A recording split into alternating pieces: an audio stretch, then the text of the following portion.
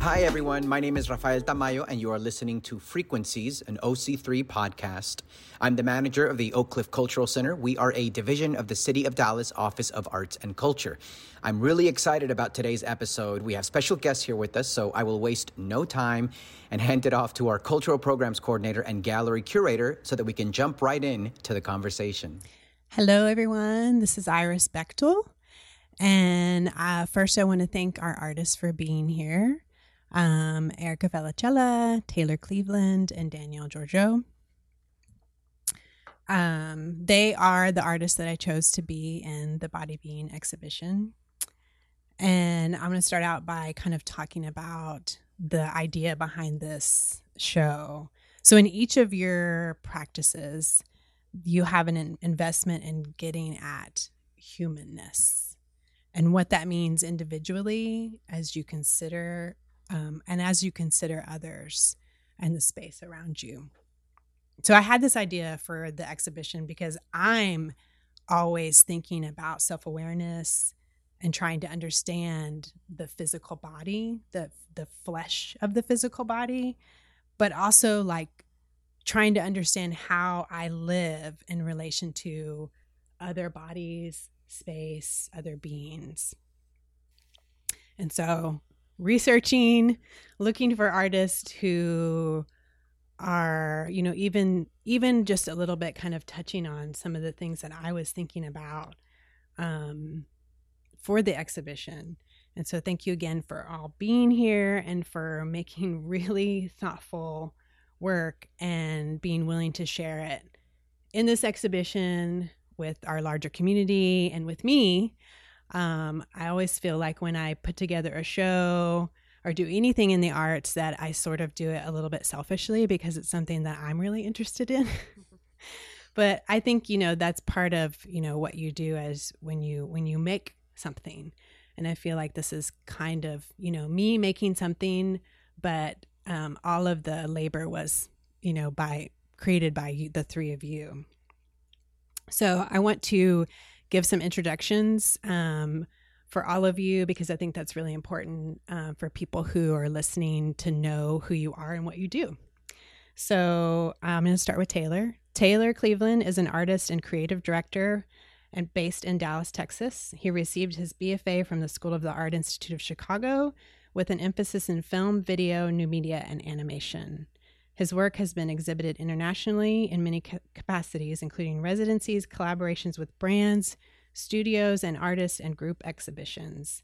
His work is focused on technology's role in people's environments, physical and digital, and he explores this focus through mediums including but not limited to performance, video, projection, audio, music, animation, installation, code, and paint.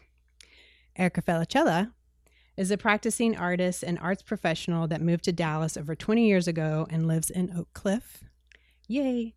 Her great passions are the arts, culture, and the community of North Texas. She works as an artist, curator, producer, organizer, and program developer.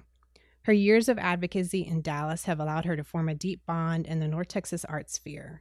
Her current artistic practice includes endurance and durational-based performance, site-specific installation, and new media works. Her works dive into the depths of society through exploration of thoughts, ideas, and a felt response of a collective whole. Felicella is currently the executive producer of Dallas-based arts organization Aurora, and she works alongside the founders to be a part of its growth and expansion. Danielle Georgiou is an artist and educator who works in dance, theater, and performance and video art. Her stage and video work deal with puzzles found in femininity, vulnerability, deformity, and beauty. Her work has shown nationally across Texas, New York, California, Florida, Oregon, Germany, and Scotland. She exhibited her work at Texas Biennial and Women in Their Work, and she is the founder of Danielle Georgiou Dance Group. Under Danielle Georgiou Dance Group, she has created a series of collaborative, devised dance theater productions with a team of artists and dancers based in Dallas, Texas.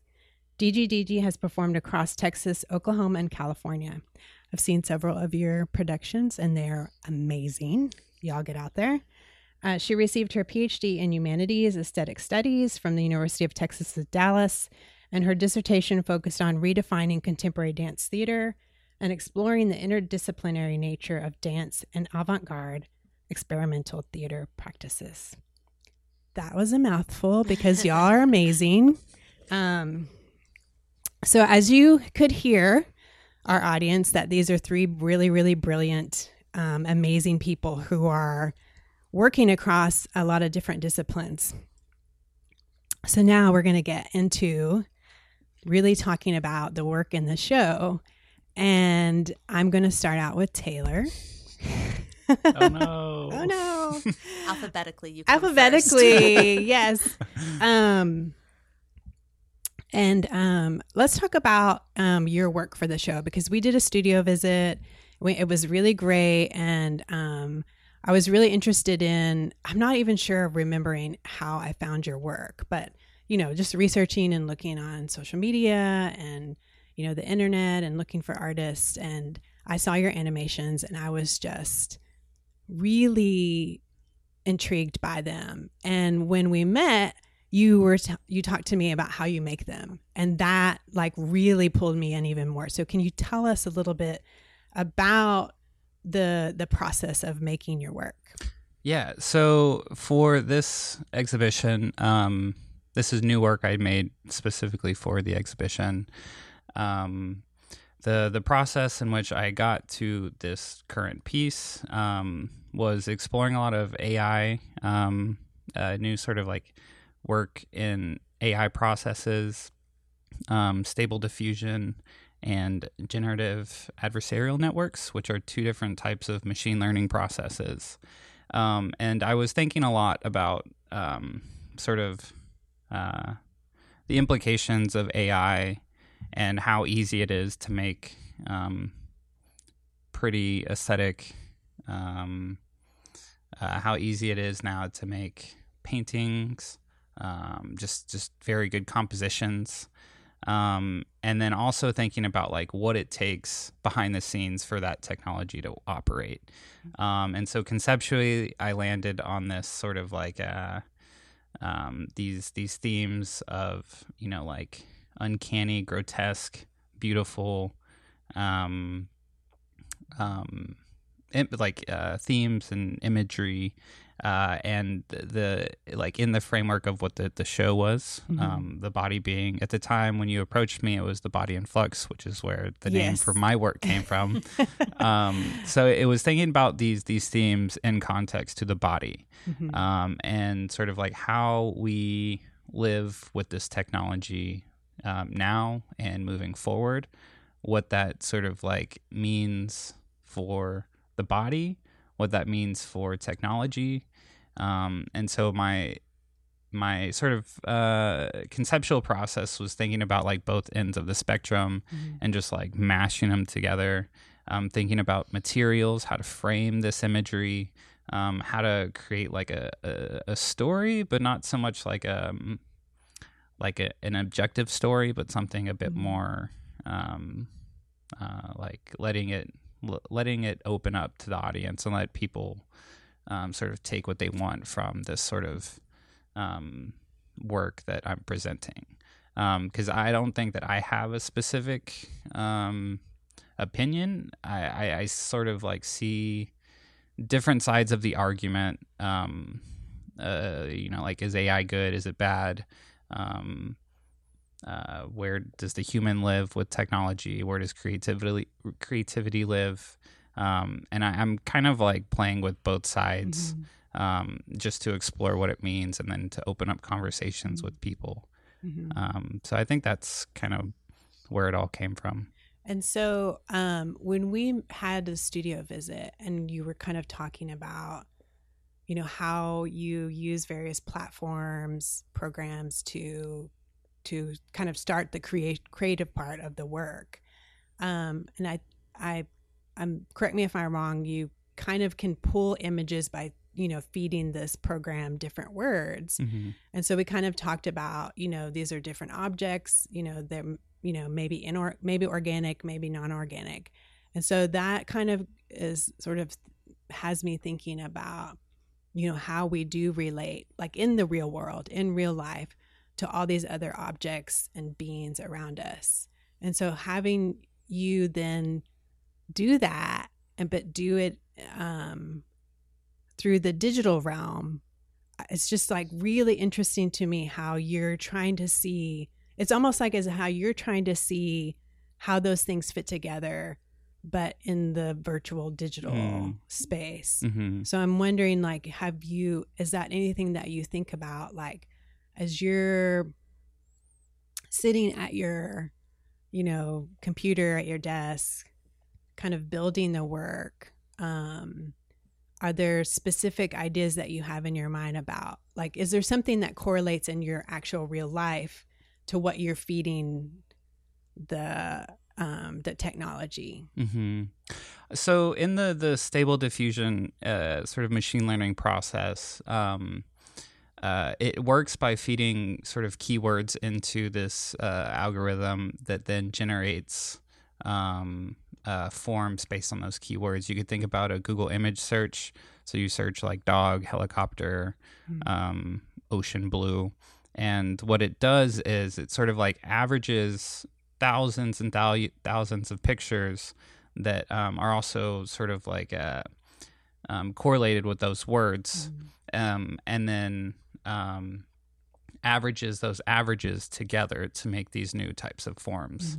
And so what a lot of people are using this technology for is to create very like beautiful aesthetic imagery. So they'll type in like name a celebrity painting canvas, and so it'll kind of piecemeal this picture that looks pretty good. What I've been doing is sort of like critically thinking about this relationship that people have with technology and using like feelings as keywords. So it's less about finding a specific like visual aesthetic and letting the technology find that aesthetic for me, sort of like in a slot machine like process, until I find things that I feel like are communicating what I'm feeling. So in my personal life, I'm confused and I'm excited. I feel like that about a lot of things. Technology or just for the day to day. And I think I just let that sort of like curiosity guide me in a lot of the different artistic like projects I take on. It's a lot of curiosity and sort of like adventure or journey, going into the unknown to pull things out and find things. I hope that answers your question. It does. It really does. And it had me thinking about a lot of other things, because I'm, hearing you say that and hearing you say, you're pulling from like, you're able to use like feelings as something that you can plug in. It makes me really interested in like, how we try to interpret those things, right? And then looking at the work, if you sit there and stare at those animations, there is a kind of feeling that you get from them, a response. There's like an emotive response. And then the outside, I've had people come in and look at the work during the reception, and then, in the days after when we've been here and the gallery's been open, and there's sort of a like ew and a kind of like, because they're wrapped in this, the screens are actually, wrapped in these like really, for our listeners, they're wrapped in these sort of like really gooey, fleshy material that looks like, for lack of a better word, filleted, like a filleted skin kind of. But there's like this kind of very visceral fleshiness. It's very like alluring, but it's also grotesque. But then when you look at the animations, to me, I don't find those, even though they look kind of like, muscles or nerves or like something of the body, like rolling over and spinning around and transforming. Those are like these very beautiful, kind of rhythmic. They're very rhythmic, the way that the animations move forward. And so there's like this real kind of contrast between the two. And so it kind of makes me think of like, you know, the body as like this really fleshy, gross thing, which it is, it can be. And then technology is this really clean, you know, space. And, you know, that's a real thing. I think so personally, I'm one of those people who gets queasy very easily, or like body things kind of freak me out, like blood and organs. I was just with a friend who, he gave one of his kidneys to his brother, and him telling me about that process, and like I was like borderline about to pass out like for that entire hour we were talking about it. And so I thought like this was a fun project and like an interesting thing to explore, because I have this sort of like I wouldn't say problem with mortality, but there's like a sense that like our entire sort of like consciousness or like life experience is just like wrapped up in this very fragile, fleshy like package. And you know, I spend so much time thinking about like computers and networks and just technology that I think it like widens the gap between like the digital and the physical. And so I get very conceptual, very heady, very abstract, and I forget about like my hands or what it means to be a human. And I think that this has just been like a very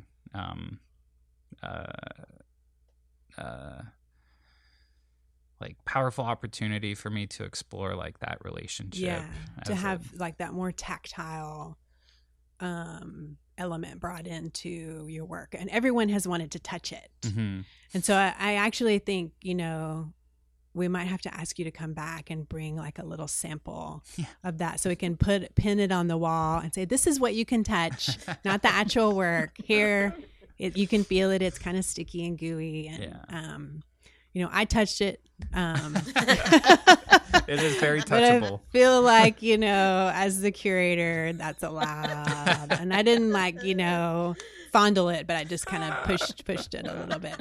But I feel like what you just said about your work and how you feel about the body segues into both of Danielle and Erica's work, because Erica's work is very much about, a lot of it is about the experience of the body and that, you know, the fragility of the body. And then Danielle, you know, she has like all of those things, and like thinking about the grotesqueness, the deformity, the vulnerability. And so I'm not sure like where to go next. I feel like, you know, maybe we'll go to Erica. Because alphabetically, you come next. Yes. So Erica, you did a performance on the night of the reception. That was for you a really powerful process to go through. And I've been thinking about that performance a lot. For me, kind of tapping into those emotions amongst a group of people in front of other people is a very kind of scary thing. So I'm like, you know, what you shared with everyone and kind of that vulnerability and trying to pull that vulnerability out of people, not to kind of, you know, make anyone feel unsafe, but to kind of help everyone else process, I think is a really powerful thing that you do in your work. And can you talk a little bit about like the piece Come Back from Goodbye, and, you know, the process of, you know, setting up and building that piece and experiencing it? Well, first of all, thank you for having me in this exhibition. And it's been an honor to create a work that, you know, this work for me, you know, and everything that I create, it starts, the origin is me. And something that I have lived through or I am currently living through. And then I try to relate it to humanity, the human condition, and what everybody else is having to experience as we walk on this planet as best I can. So the creation of this work started with, the grief and loss that I've experienced in, I will say my age, in the 45 years of life that I have lived on this planet. And I realized, when I was, in the concept stage of this piece, that I had a lot of grief and loss that I had never dealt with. So I wanted to use references that were very recognizable, using the earth in many different ways. I'm obsessed with ritual and a lot of different types of rituals. And I have found that, repetitive process tends to build up in people, and they'll start to see it and get drawn into it. And then I use whatever, I don't rehearse, so I never know what I'm going to say, and then I just kind of feel the energy that's in the space that I'm at. And I noticed during this piece, and this isn't always the case, but everybody was just silent, and I didn't have to talk very loud. And, in most of my works, I try to have some sort of invitation for engagement. And it always takes a little while until somebody recognizes that there's an opening for them as well. And, with performance, it's, you can plan as best you can, but, the minute you invite another human in to participate, it's an unknown factor. So I didn't really know what was going to happen when I came in to come back from Goodbye. I just knew that I wanted to connect it to, the last several years. The whole world has been dealing with a different level of grief and loss as a world. And not everybody knows how to process these feelings and emotions. So I wanted to lend an opportunity to take it there. And in my work, I like to try to bring people to a place without them even knowing they're going there. And kind of, it's tricky of me. I mean, it's sneaky of me to do this to people, but the goal is, is to leave them in a place of contemplation and to hopefully create a space for emotions to rise up. And that was the goal of this piece, was, it was not just about, grief and loss of people in your life, but also, memories, locations. It's like life, we don't just experience loss on a, human to human level, but, there's, maybe you never got a chance to say goodbye to, for me, it was my childhood home. And that is something that, there's grief, loss, and some anger in that. So I use the concept of dirt, which, by the way, y'all, I was highly allergic to, which I found out later. But we transferred, the dirt over to a tombstone. So it was, instead of burying something in the ground, it was creating the opposite effect. So it was releasing it into the world. So, I try to create very minimalist work because I find that the human condition, if you really break it down, it's relatively raw and can be simple. And I have found that humans will make it complicated. All I have to do is open the door. So that's my goal, and that was the goal from Come Back from Goodbye. Thank you for that. So can you talk about now the performance objects? So for those of you that may have not seen the exhibition yet, in the art gallery, along with documentation of another performance that Erica has being presented on a screen, there are objects in the gallery that were part of her performance, Come Back from Goodbye. And so can you talk a little bit about, why you have those in the space, you know, and the reasoning behind that, and why you want to continue to share that with an audience. Yes, absolutely. Each object that for this particular performance is very intentional. Everything has a purpose and a design behind it. And sometimes people pick up the thread or some people feel it. But this particular piece, like I said, it's all of the earth. It's of memory, all the way down to the design. The types of fabrics that were used, what was used to dye the fabric, the person that was making the garment. I actually gave, we talked about what I wanted them to think about while they were sewing. It's like, so it was all about, putting the emotion into the object as it was being created. And so also, the tombstone is not made of stone. It is made, it's ceramic. That's on purpose because, like I said, this is about the earth. So I wanted it to be made of something that is physically from the earth itself. The shovels that are in the piece, which was used to move the dirt from one location to the next, have a leather component to them. There's only one shade of leather for the one that's in the gallery space, but there were 3 shovels total, and they all represented the process of moving through grief. So there was a lighter tan, a darker tan, and a darkest tan. And each one was the weight of grief. And the one in the gallery is kind of middle level grief, I guess we shall call it. And then like between like acceptance and denial. Yes, exactly.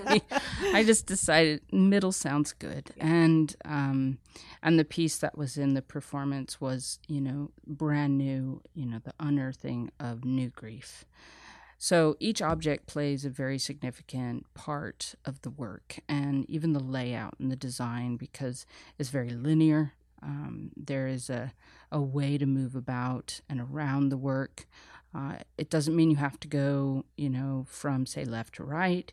You can take it from, right to left and feel a different reaction to it. Mm-hmm. So, but I mean, there are simple things. Like there's a mat that the pillow sits on top of, and it's actually dyed with coffee, which is also, a natural, organic dye. I'm also obsessed with coffee, so there's a little bit of that in there. But it's also coffee that had been expired and was considered unusable in this world. Mm-hmm. So it was given a new life. So all of the objects kind of tied together and have an emotional, input going into them. And my goal is that people will spend a little extra time because there's an intentionality behind everything. Mm. But there's also a lot of symbolism. There's a cloth that the pillow sits on top of, which is, representative of kind of pause and prayer for some people. But it's also just a chance to, to take a break, which breaks up the process, which allows the person acceptance of what they're going through. Mm-hmm. And then the shovel is very, not just the color of the leather, but it's a very, sharp object. It's very shiny. It's was intended to be that way. It's not a traditional looking shovel. So, it's like it doesn't dig normally. Mm-hmm. It's a little more complicated to use. So everything serves a purpose. And even the circular imprint of the dirt is about the representation of the whole. Mm-hmm. So it's coming full circle on your process. Mm-hmm. So this really makes me think, too, about the beauty of objects, because these are very specific. They're specific objects. That's the title of an essay by a well-known artist, which I can't think of right now. It might be Donald Judd, but but they're very specific to your performance. And they are very beautiful as objects. Even the headstone, the tombstone, is a very beautiful object as a ceramic object. It's a sculpture. To me, it's a sculpture in space that you could take from that space and put it by itself as a piece. And all of these objects kind of exist individually as a piece, but together they kind of represent your performance. Kind of thinking about the beauty of objects, do you and I know I've seen a lot of your other performances, the documentation of them. Do you have objects from all your performances that you also have kind of like they're kind of like a catalog of your performances, just like the documentation of those performances are? Iris, you're kind of calling me out right now because I have the weirdest storage unit that anybody's probably ever seen. Yes, I do keep objects as references because they are not inanimate objects to me. They have life to them. Yeah. And they are exactly that. They extend beyond my living being and are given life during the piece. Yes. So it's very I take it with me. Yeah. Yes, I think that's really important. It's something that I think about. How do we experience objects around us, and what makes some objects more keepable, more precious than others? Which ones are throwaway, which ones are keep, and how that is different for all people. Some people will collect newspapers or magazines, or it's whatever. And so that's something I find really interesting, not just because you're using them in your performance, but because you're really thinking about them, and the specifics of them as you're kind of creating the piece for the performance. And then like they hold a lot of meaning for you. So do you have some of the rocks from the documentation of the release that's also in the gallery? There is a small pile on my front porch. Yes. And I have all the glass jars and all the cards that were used. I have the journals that were written in. Mm-hmm. I keep as much of, if it's not too big. Yes. I keep it. Yeah. So I have a million questions that I could ask. Go. From the conversation we had before the recording about a previous experience at an installation, and my experience of you walking into the building the day of your performance, you carried something with you, and everyone in the office felt you walk inside our building because, I can only imagine that the journey of your performance, it was so charged.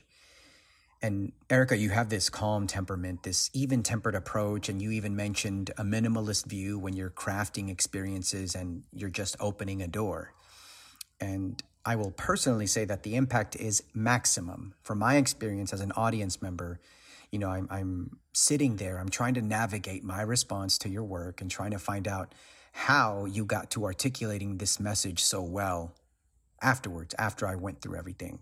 Because, I was so angry. I was so upset. I walked in for just a few seconds, but I felt so many different kinds of things in response to your performance and to your work in the gallery. I can imagine that it had to be by design, even though you said you just opened a door. But I'm rambling and going through all of this just to say, one, can we expect a book from you anytime soon? And two, how did you approach this thoughtful design, like in dealing with the variable of human interaction? And then, from a theater person living in a world of improv, you went on to create this wide range of emotions in a performance where I was so happy, so sad, so upset, so uncomfortable, so full of joy. And I was revisiting memories that were so incredible. So I took this wild journey right after I experienced a performance that, I only experienced for a few seconds. So how? Well, first of all, thank you for going there. That's probably, I'm incredibly humbled when people release and let go. And that's kind of what I try to aim for in my work. Sometimes I do it in a sneaky way. And then, I always try to leave a moment of documentation from people. This time I didn't have it, but I always want to know where people went. And it helps me kind of further the study of the work. It's helped me. Each concept requires a different level of detail. This was such a big concept, and I've learned that if you give too much, sensory overload in what I'm trying to say, then it gets lost. And the words that I use, although not rehearsed, I'll notice by the shifting of weight by people, by, for instance, the silence in the room. I never make direct eye contact, so I have to read it basically off of just reaction that I can hear. And so for that particular piece, the silence was the biggest indicator that it was taking people to a deep level. And designing the work, it's a shot in the dark, honestly. I have a long history and obsession with psychology and the study of human behavior. And certain things, silly things like getting in an elevator and turning the wrong direction, and how uncomfortable, just a body position can make people feel. There's been a whole study on that. That is not my design, and I can't steal it. But I mean, it's simple things like that. It's, whether you decide to turn left or right, it's like when I noticed somebody was shoveling a lot of dirt on their own, I shared dirt with them at one point to kind of break their repetitive pattern. And, so it's both for the people that interact and the people that don't, because so it's my goal is always, I don't mean to make people cry, but I've done it a lot over the years. And so the design is basic and simple on purpose because, it's not a very thick veil that we put over our emotions. No matter how much we hide it or cover it, it's like a very thin membrane that you can pierce. And you just have to figure out, exactly which part you want to go for and hope for the best. In performance, it's like, okay, we'll see what happens. And I've just hearing you say that is very, like I said, I'm very humbled by it because that means the work was successful. And as far as a book, if you know a good person that wants to rep me in order to write it, I'm here and all ears. Here it is. Yes. And folks listening, let's get those recommendations. Yeah.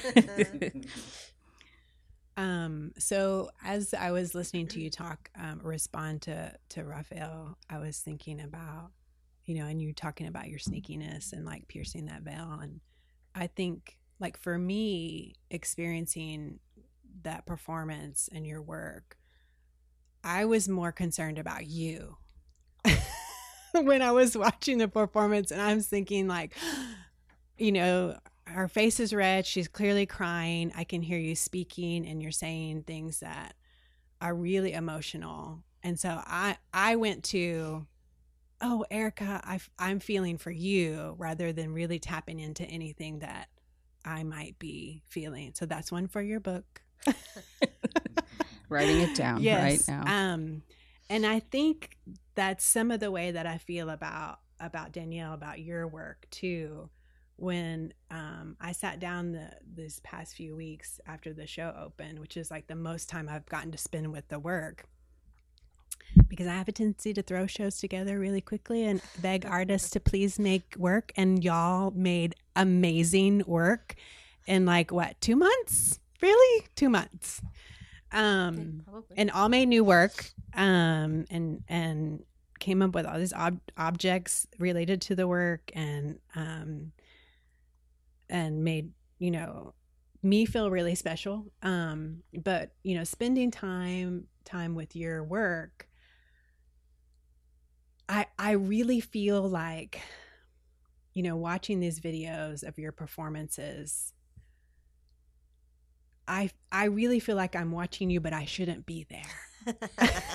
Yes. I sort of feel that way. And so can you kind of talk about, maybe not like start out like about each individual, but kind of talk about like when you're making these videos, like what are your expectations of the viewer? Like, what are you thinking?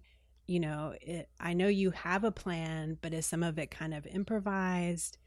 And what do you think about like the other and about how we might be perceiving it? Am I to be this like weird thing watching you and I'm not supposed to be? Like, I really do, like when you talk about voyeurism, I sat with these pieces for a good bit of time. I just really felt like it made me feel very awkward. Mm-hmm. Yes, you are supposed to. Usually when I'm approaching making these video pieces, which are performances, but they're meant to be intimate individual performances. So they are specific for each viewer. You are watching the same video, but everybody comes in with their own expectations, specifically of what the female body is supposed to do. Yeah. And the pieces, all the work that I've ever made, it's very provocative, seductive work in a very brutal and grotesque way. They are not meant to turn you on in any regard. They are meant to disgust you and make you question why you immediately thought, oh, I'm like specifically in one of these videos, it's a close-up of a mouth, so it's supposed to make me feel a certain way and it's supposed to be sexual and sensual, but you're watching it and it grosses you out a little bit. To watch somebody eat is not something that most people, it is something for somebody.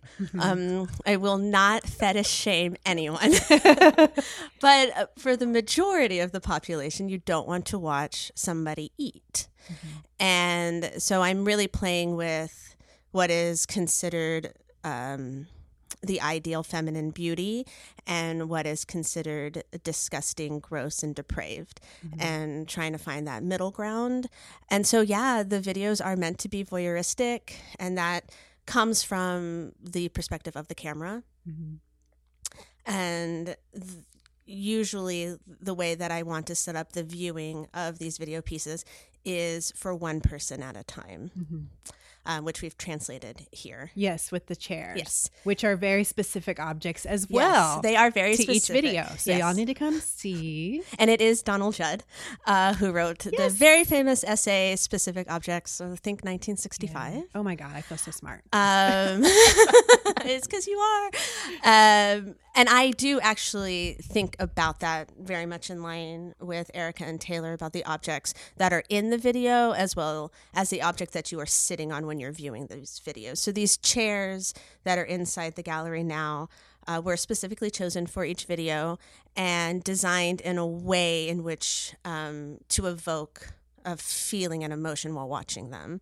And we can talk about that more specifically. So, I mean, like for the one that you're describing, the video that you're describing where you're eating flowers, and that piece is called Sometimes I. And so that chair is like a kind of fluffy, it's like a Sherpa-y. Yeah. Like that's the best description, like shag carpety, and it's pink. Yes. Which makes me think of the body. Yes. So it's very specifically pink. For a very specific body part. Oh. And and I guess two specific body, I guess multiple. Yes. If this was on video, you'd see me staring at the sky, dreaming of all the different parts that it actually represents. It's the mouth. Like it's like if you crawled inside my mouth, it would feel like this Sherpa blanket covered chair. Like if you think about the pillow that is your tongue, and then the inside of the cheek, and it's kind of pillow of the lips. Textured. So that's the body part I'm referring to. It's the mouth. In case anyone was confused. You're like dreaming about all these things. But I wanted it to feel like you were crawling inside my mouth without it being wet. Because that's not, that would come with all these other expectations when you walked into the gallery. Right. But I really was thinking about like the pillow soft of the lips. And the title of that video was just sort of pulled out of midair. And then as I was starting to research the other videos that I wanted to make for this exhibition, I found that it had a relationship to an E.E. Cummings poem. And so then I just dove headfirst into E.E. Cummings, and the titles for the other pieces come from a variety of poems of his. So can we talk about the sort of slapstickness of the No of All Nothing, which is like a diptych kind of video?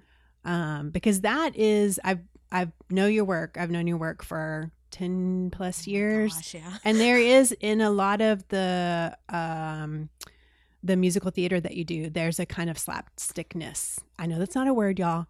Yeah, sure it is. I just made it up in that work. And so I think this is the piece, the No of All Nothing, that I felt most comfortable with because it made me laugh. Yeah. It was both like, oh, what's happening? Oh, whoa, and also like, oh, this is hilarious. And it made me think of Buster Keaton. And then we were texting and you were like, yes. And I was like, yes. I feel smart again. But can you talk about that piece and doing that piece? Because is this the first time you've had another person? It is. This is the first video piece that I have included another body in, and it was not in my intention. I was shooting the video by myself, and on these squash courts or racquetball courts, and people were playing next to me, and I was with Justin Locklear, who's my partner, and he was there as the director of photography. Because as I have grown in my practice of video art and these like filmed performances, I used to do them all by myself. And then I have grown and discovered that sometimes I'm in places where I shouldn't be by myself. Yes. And it's good to have another person there to make sure, one, I stay alive, because I have a tendency to put myself in positions where I could injure myself. And two, that I'm not bothered or accosted or assaulted, because like that is something that you have to think about. Well, you're a woman in the world. Yeah. And I'm usually in a place where it ends up getting dark, or I'm dressed in a certain way where people might not understand that it's a performance and not an invitation. Yes. So having another person there is great. So when we were filming, there were people that were playing, and halfway through the shoot, I was like, oh, I wonder if anybody will want to play with me. And this guy was just in the court next to us and just solo hitting the ball against the wall. And I approached him, and Jess and I went, and we were like, hey, I'm shooting this video. I'm an artist. It's going to be at the Oak Cliff Cultural Center. Would you like to do exactly what you're doing? But I'll be there too. And he was like, sure, no problem. His name is John. He's wonderful. I love you, John. Thank you. And he was legitimately wearing this all white tennis outfit, and the text on the t-shirt was, it could not have been more perfect for the video. And I told him, John, just keep hitting the ball. Don't worry about me. And he was like, what if it hits you? And I said, well, if it hits me, it's okay. He's like, it's going to hurt. And I said, yes. And don't stop.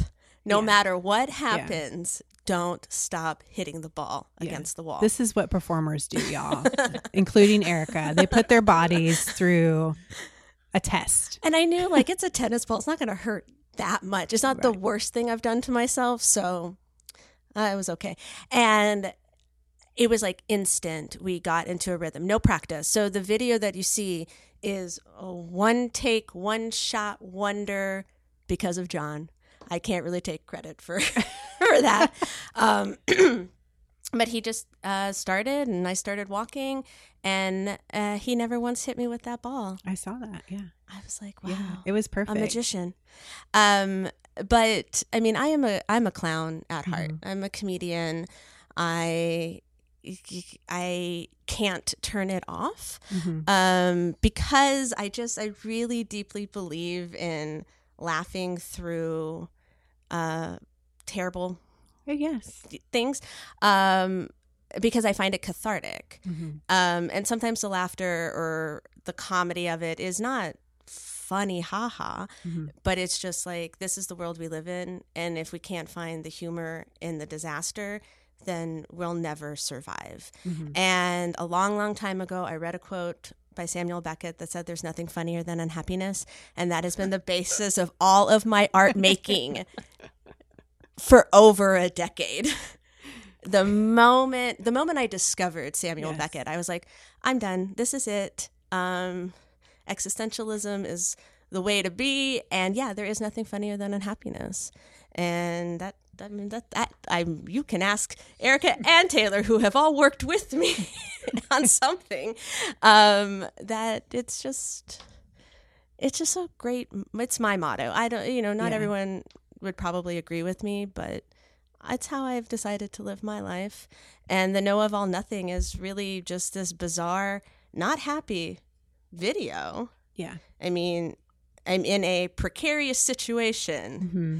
And what could happen? Who knows? Yes. But it's funny to watch me deal with this stress. Yes. Because it's relatable.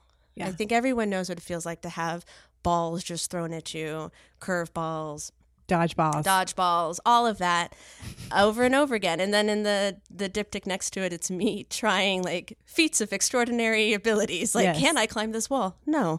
Can I stand upside down? Well, some days I can, but that day I couldn't. And then there's like me trying to become part of the wall. Yes. Like, can I disappear into this Like concrete? kind of mushing your face into Yeah. it. Yeah. And no, I can't walk through walls. Mm-hmm. Sadly, I haven't figured that part out yet. But yeah, it's just, it represents a lot of traumatic, stressful Mm-hmm. things, and watching somebody try to confront those is relieving. Mm-hmm. And it hopefully gives the viewer the opportunity to be like, okay, I too can make it. Yeah. Yeah. So- I think that's really, I mean, like you've said so many things that I'm just like over here, like nodding my head, like, yes, yes, yes. That's why I love that so much. Thank you for articulating why I love that piece, because that's my favorite piece. But I also really like your other piece that's in the show that I really finally got to sit down with like 2 or 3 days ago. Mhm. The Mystery of My Flesh. Completing the mystery of my flesh. Sorry, bad curator for getting the title. It's a really long title. It's okay. a very long title. But that one is also, there's a, you know, a sort of like, you know, oh my God, you know, what's happening. And also like, you made it funny. I tried. And I think it is because, you know, you're like in the video, you're like chomping down on this, like it's a giant baguette. Yes, it's kind of a baguette, piece of bread. And then every few like seconds, I guess, you're like just collapsing. Yeah, it's my trademark. I love to fall down. Yes, I either throw myself you into can walls hear or it. fall down. You can hear the collapse. It's like a clonk. Uh-huh. And then you just get back up again and you start eating and it's like this over and over and over and over again.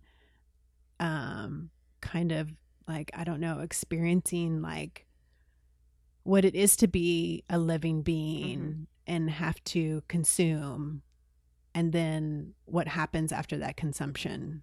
Yeah. I don't know. That's the things that I was thinking about. You're right on. The bread that I'm eating, they are baguettes, and I ate too many baguettes. I think I ate 4. Wow.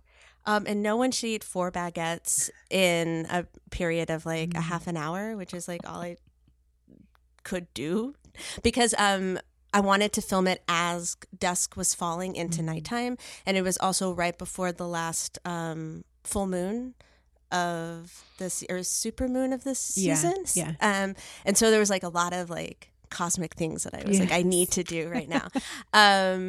And so we only had this short period of time as dusk was falling. So I ate 4 baguettes in that time. And I felt terrible. No one should eat that much bread. But it is about consumption and the repetition of life, and you fall down, you get back up, you fall down, you get back up. It's another Samuel Beckett quote about failing. I think I need to read Samuel Beckett. Yeah, he's got some zingers.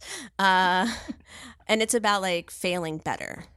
Like fail again to fail better. I love it. I love failure. And that's all that video truly is. Like, can I eat this bread? Yes, but I did fail at it afterwards. And the falling down and getting back up, falling down, getting back up in a field of grass and grain to go back to the bread. So again, the object was very specifically chosen. And the bread is also ambrosia. So this idea of longevity and immortality. Like, if I continue to eat this, will I figure out the secret of life? Will I complete the mystery of my flesh? And so there's always also a little bit of like Greek mythology inside of all of my work because surprise, surprise, hello, I am from Cyprus. Yes. I am a Greek person. And so the ambrosia was a continuation from the flowers.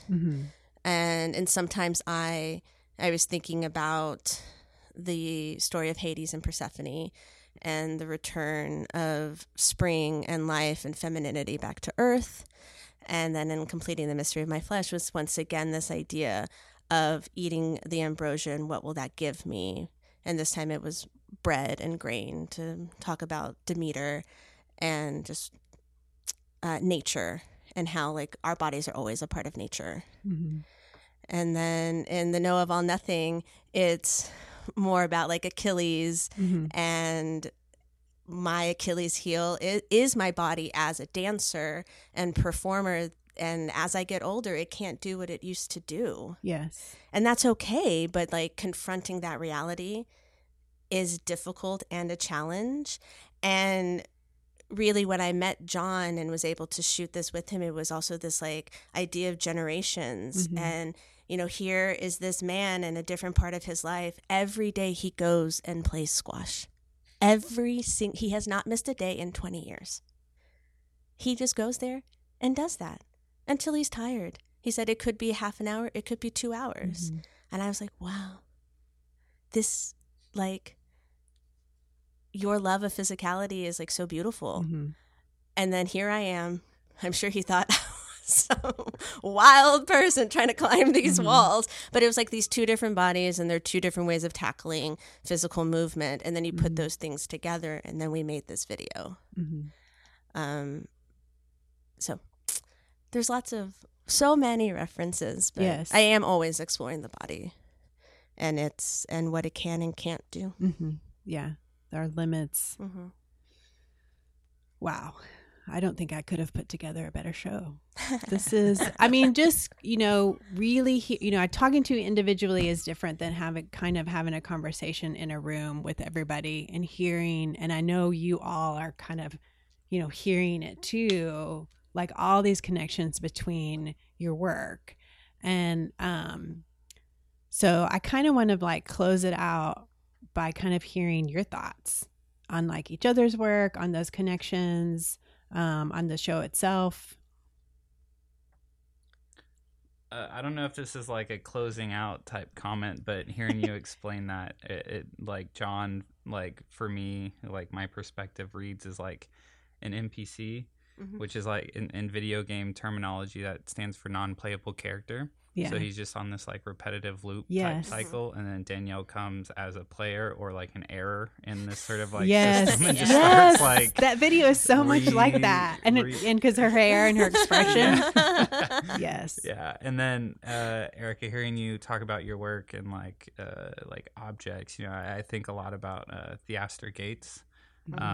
And his practice, which like as like a producer and organizer as you are, he's less of a producer but more of like a I don't know, like what like what you could call him, but you know, his objects and his practice based around objects seems like very aligned with sort of like how you think about objects and how you think about like events and spaces, because that's a big part of his practice too. Yeah, I don't know. Like I said, not a closing out comment. Just no. We can, and I mean, believe me, I think I could go on forever and kind of have, you know, really a lot longer conversation. But unfortunately, people won't listen to very much longer. Time limits in our brains. I mean, I think that like all of our work deals with the uncanny valley. And I think like Taylor's is right there, like deep into it. But since we both work with technology, and we had this conversation, it's like you can't predict what the technology is going to do. You can train it as much as you want, but it has a mind of its own, which nobody really, I mean, people are really, I mean, they're starting to talk about this more now, the human nature of technology. And I think it's really interesting that we explore it very differently, but there's a lot of similarities in how it's so important to us. Like for me, the reason I make video art is so it can live in the second life, because live performance for me is what the difference, like in regards to my live performance practice and my video practice, is that live performance to me is ephemeral. Yes. I will do the performance and then it'll die. And I don't want to ever return to it. Even when we beg, please do Bippy Boppy again. Okay, that's the one we keep. But it is about ghosts, so you know they are immortal. Yes. But the other live performances for me, they exist in that time and in that space and should never exist again. Yeah. And I perform it. There's a catharsis and sort of this like harikari feeling that part of me dies, and I bury it with the performance. But the videos for me can live on forever. And I love this description of John and I am kind of like an error in the system. And I want to be that. I want to be disruptive. The failure. I want to be the failure, and I want to be disruptive.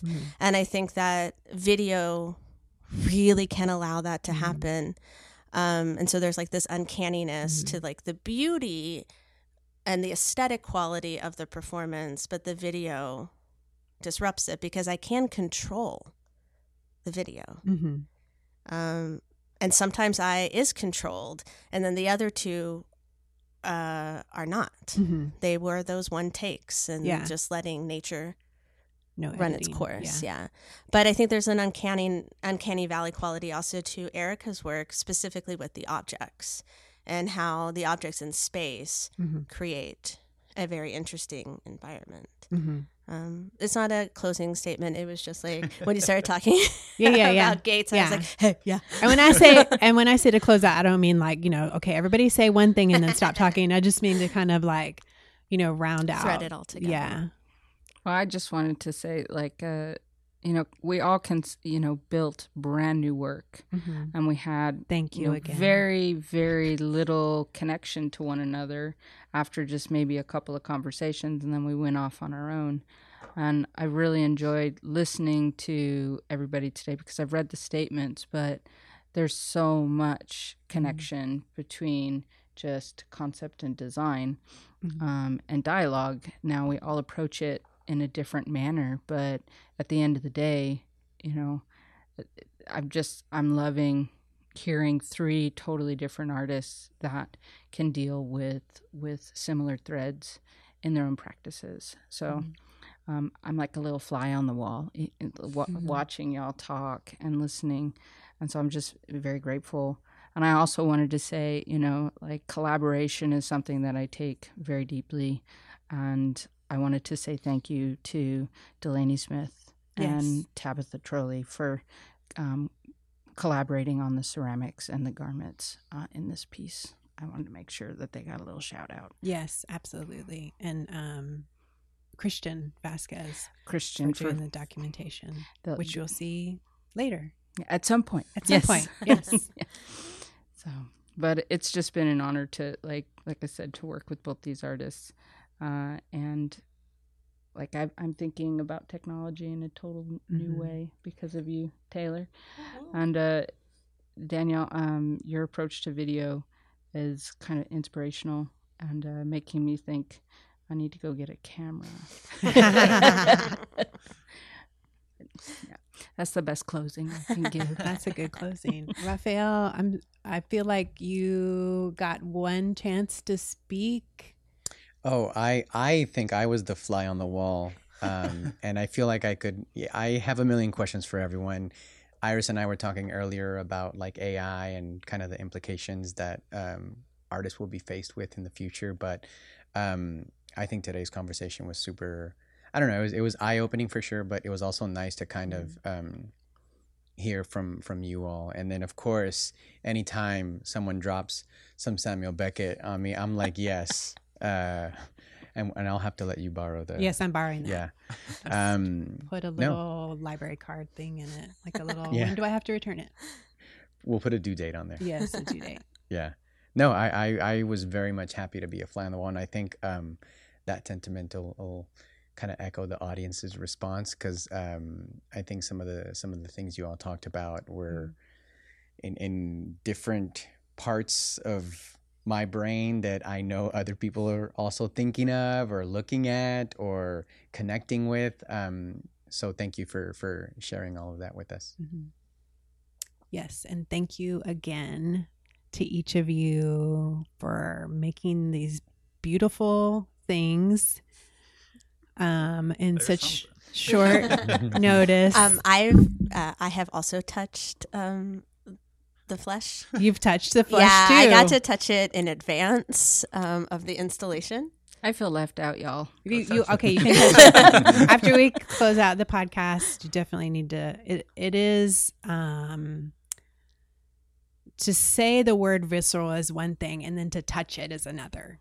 So that's where you go. Like, I imagine that's probably what, like, you know, a muscle might, like that's what maybe it's not as like. Yeah, I'm just thinking, and I don't know if y'all do this ever, but sometimes I just sit there and think I have a skeleton inside my body and like pumping blood, and that's just so weird and crazy to think about. Yeah, I think about it all the time. Yes. Okay, I'm not the only weirdo. It's not like a good feeling. It's like a, oh no. Yeah, it's like Oh, like, no. oh crap. Yeah. Yes. I have bones. Yes. Yeah.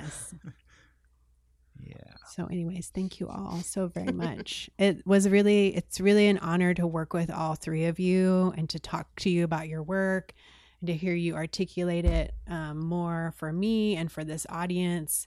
And, to have you, create such beautiful work for the gallery. And I just can't say thank you enough. So again, on behalf of OC3, thank you to the artists. Thank you, Taylor, Erica, and Danielle. For those listening, you can check out The Body Being through January 7th. Make sure you follow us on social media so that you can make sure we have some holiday hours. So make your plan to visit us accordingly with those hours in mind. But also make sure you find the artists that had the conversation with us today. Taylor, Danielle, Erica, we've been sharing their stuff all over social media. And we will keep on sharing that along with this podcast. So if you're listening and that time has already come and gone to come check out the exhibition, The Body Being, make sure you keep up to date with what they got going on, because from the sound of it, it's going to be some really exciting work in the future as well. Again, thank you for listening to OC3 Frequencies. We are a division of the City of Dallas Office of Arts and Culture. You can find us on SoundCloud, Apple Podcasts, and Spotify. Make sure you rate us 5 stars. We don't like anything less than 5 stars. We love 5 stars. And if you want to, hear a conversation from us, or if there's something that you think we should be doing on the podcast, let us know. Drop us a line, send us an email. But we hope to hear from you soon. And again, thank you to the artists, and we'll catch you on the next one, y'all. Bye.